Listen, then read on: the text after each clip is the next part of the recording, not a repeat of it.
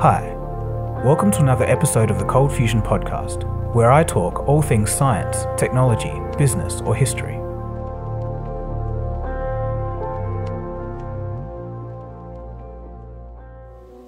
HTC holds a very special place in my heart. During my brief stint in tech reviews, I used to review and modify HTC phones while studying at university in 2009. In fact, the very first video that made me consider taking YouTube a bit more seriously featured an HTC phone. It was partly how this channel started. HTC understood design and attention to detail. They reminded me of the old school, traditional Apple methodology, but in the Android world. Chances are, if you owned one, you loved it. HTC were a more influential player in the smartphone market than you might think. They made the first ever Android phone. They also designed Google's Nexus devices, and at one point, they were the largest Android phone manufacturer, and the largest smartphone vendor in the United States, yes, even bigger than Apple. But as of today, their last phone was in May of 2018, and they've completely vanished from the public's consciousness. So how did this happen? Let's go back to a time before Samsung and the plethora of Android devices, a time when the mobile space was very different. Let's see the rise and fall of HTC. This is Che Wang. She was born in 1958 in Taiwan and studied in the United States. In 1981, she graduated from the University of California with a bachelor's degree in economics. The next year, she would join the Taiwanese firm First International Computer, and here she learned much about business operations. Many years later, in 1997, Che Wang had the desire to start her own company, and out of this, High Tech Corporation, or HTC, was born. Initially, HTC was a manufacturer of notebook computers, but just a year later, the firm would begin designing some of the world's first touch and wireless handheld devices. Early in my career, showing off PC motherboard performance to customers all over Europe. Back then, not too many people had a personal computer. Within a few years, most of people has one. While I was dragging my 25-kilo computers up and down a train across Europe, while exhausted, I started to dream about a small computer that fits into my hand that I could use to call my friends or listen to music. As soon as Windows CE came out, I started HTC with my partners to achieve that dream. A former work colleague of Wang, Peter Chow, took over as CEO in 2004, and from here, HTC started making Windows Mobile PDAs and smartphones. Che Wang would come back later in the story. In 2008, HTC released the world's first device powered by Android, the HTC Dream. In the same year, they would release the first American 4G smartphone, and then they went on to design Google's first hardware phone, the Nexus 1, in 2010. CEO Peter Chow was known for his quick decision-making and also his perfectionist mentality. He would take trays of smartphones at his desk and check every detail. Was the finish on the edges of the phone perfect? Did the joints of the phone line up with precision? Other staff would note that this was obsessive attention to detail. But on the other hand, Peter would criticize management decisions and override them with little discussion. This would later turn out to be a major problem within the walls of HTC. But for now, they were flying high. In November of 2009, the company released the HTC HD2. It was the world's first Windows mobile device with a capacitive touchscreen. Before this, all Windows phones were resistive touch, making them clunky and hard to use. This very phone was the device that started some initial buzz around the Cold Fusion channel. The HTC HD2 phone had a cult following, and some online forums took great interest in the modifications I made to the phone. The resulting video views made me realize that there might be something to this whole YouTube thing. So in a way, I owe something to the company.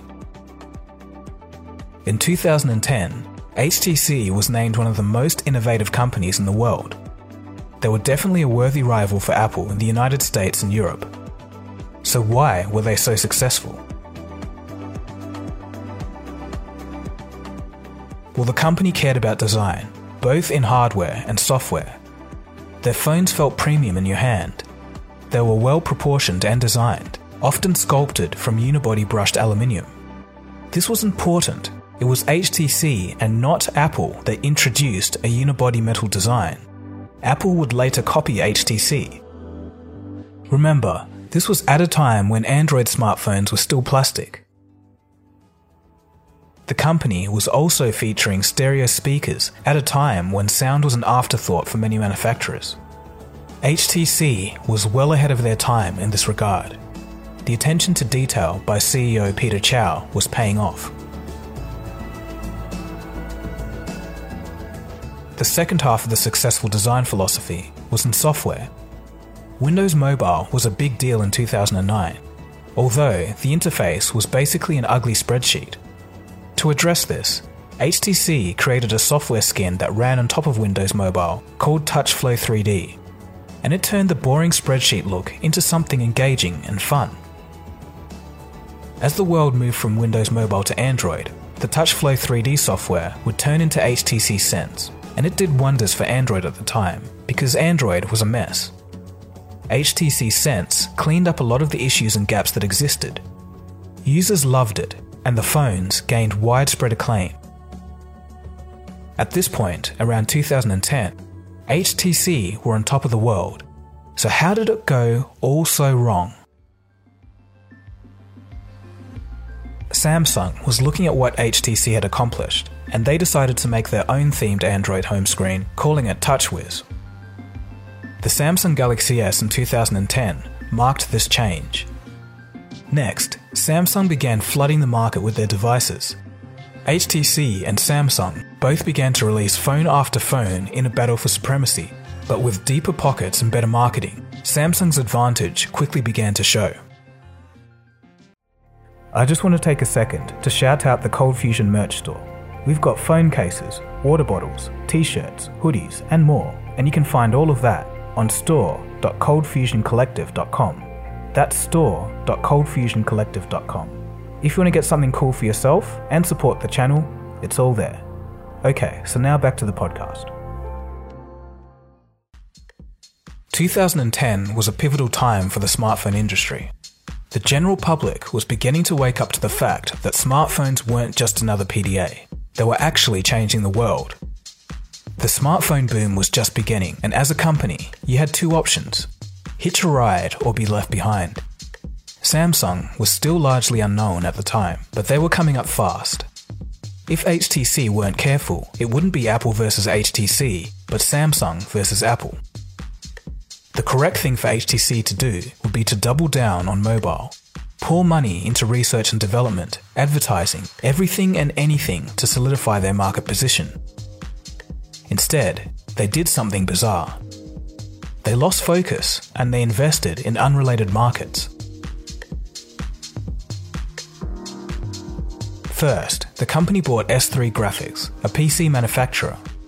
The deal failed to create any new hardware for HTC phones for their own company or to license to other smartphone makers. HTC then looked to streaming content, investing nearly $90 million in two streaming providers, OnLive and Saffron. Neither venture was fruitful. In 2011, HTC took a 51% stake in Beats Electronics for $300 million. They sold it for a profit of $56 million 2 years later. Just a year later, in 2014, Apple came along and bought Beats for $3 billion. I guess HTC were just trying to make bets to diversify, but all of these ventures ended up failing. While HTC were spinning their wheels, throwing money at things that wouldn't help, Samsung was using its huge manufacturing arsenal. They got to work providing displays and flash memory for both their phones and for other major players, such as Apple's iPhones and even HTC's phones. While Samsung's market share grew, its hold on its competitors also became stronger. the Korean company chipped away at HTC's dominance, bit by bit. Admittedly, these punches would have been difficult for HTC to handle, but it was their next mistake that made things even worse.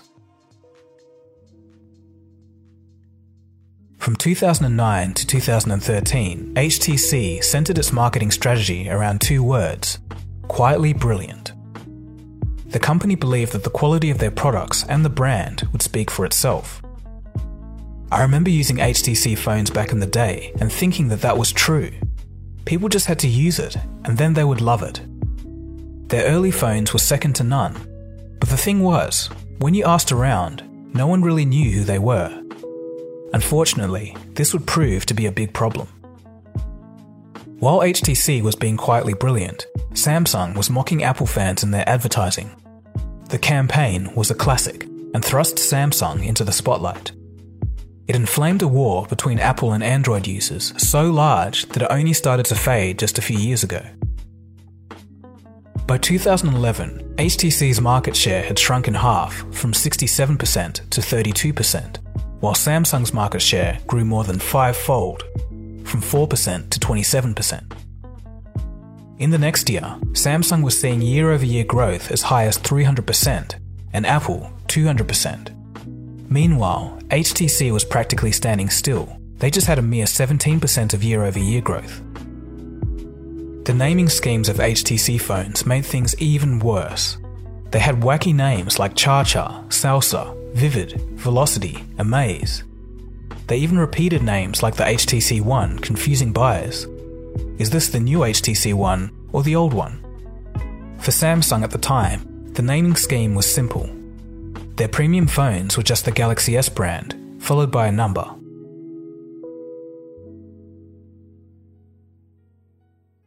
Despite winning design awards in 2013, the damage had been done for HTC. Within the company, Peter Chow's criticism of managers, along with the hiring of foreign executives, led to morale problems and confusion over responsibility. In 2013, HTC lost their Vice President of Global Communications, Retail Marketing Manager, Director of Digital Marketing, and Product Strategy Manager. Their marketing department was in shambles.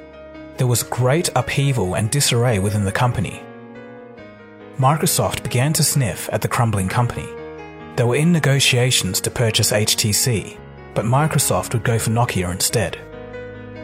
By 2015, Peter had resigned and Che Wang returned as CEO.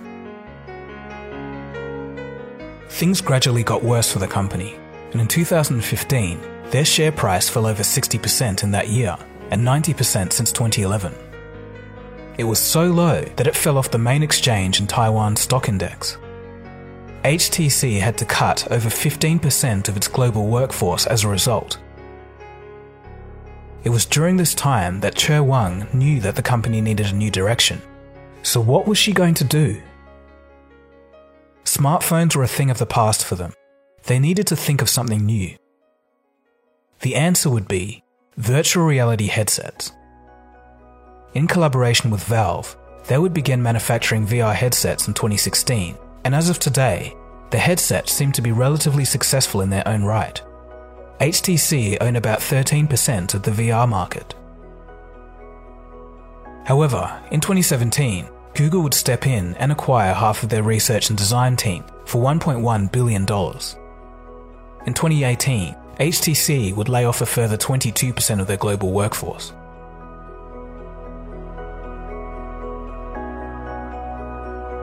Currently, HTC has completely taken their focus away from phones and has shifted to emerging technology, virtual reality, blockchain, artificial intelligence and machine learning, to name a few. It sounds like it's going to be a tough road ahead, but if they can get a strong foothold in the VR space or any one of these spaces, we could see a rise in HTC again. In late 2019, Yves Maitre took over as CEO. He remains optimistic about the future of the company. In Q2 of this year, HTC posted its fifth consecutive quarterly loss. Last July, there were some pretty large layoffs at the company. I think it was about a quarter of the staff. So my first and I think most important question for you is, why would anyone want to take this job?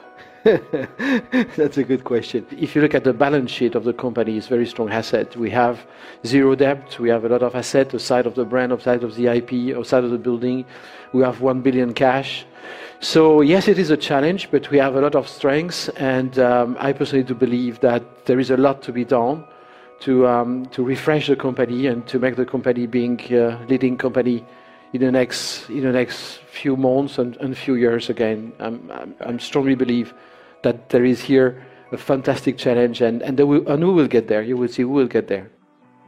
HTC were once the largest smartphone vendor in the United States and the largest Android maker globally. Their fall is almost as impressive as their rise. From weak marketing to poor business moves to unclear management and confusing naming. The story of HTC can tell us something. In the modern world, which is so noisy and loud, a quiet brand that makes great products isn't enough anymore. If you stand still and think that the quality will speak for itself, the competition will surpass you before you know what's happened. So that's the end of HTC phones. Or is it? Last year, the company stated that they were going to be making a 5G phone, so we're going to have to watch this space. So did you know about HTC? And if so, what was your favourite phone? Okay, so that's all from me. If you did like this episode and would like to also purchase some merch, you can visit store.coldfusioncollective.com. And while you're at it, make sure to follow me on social media.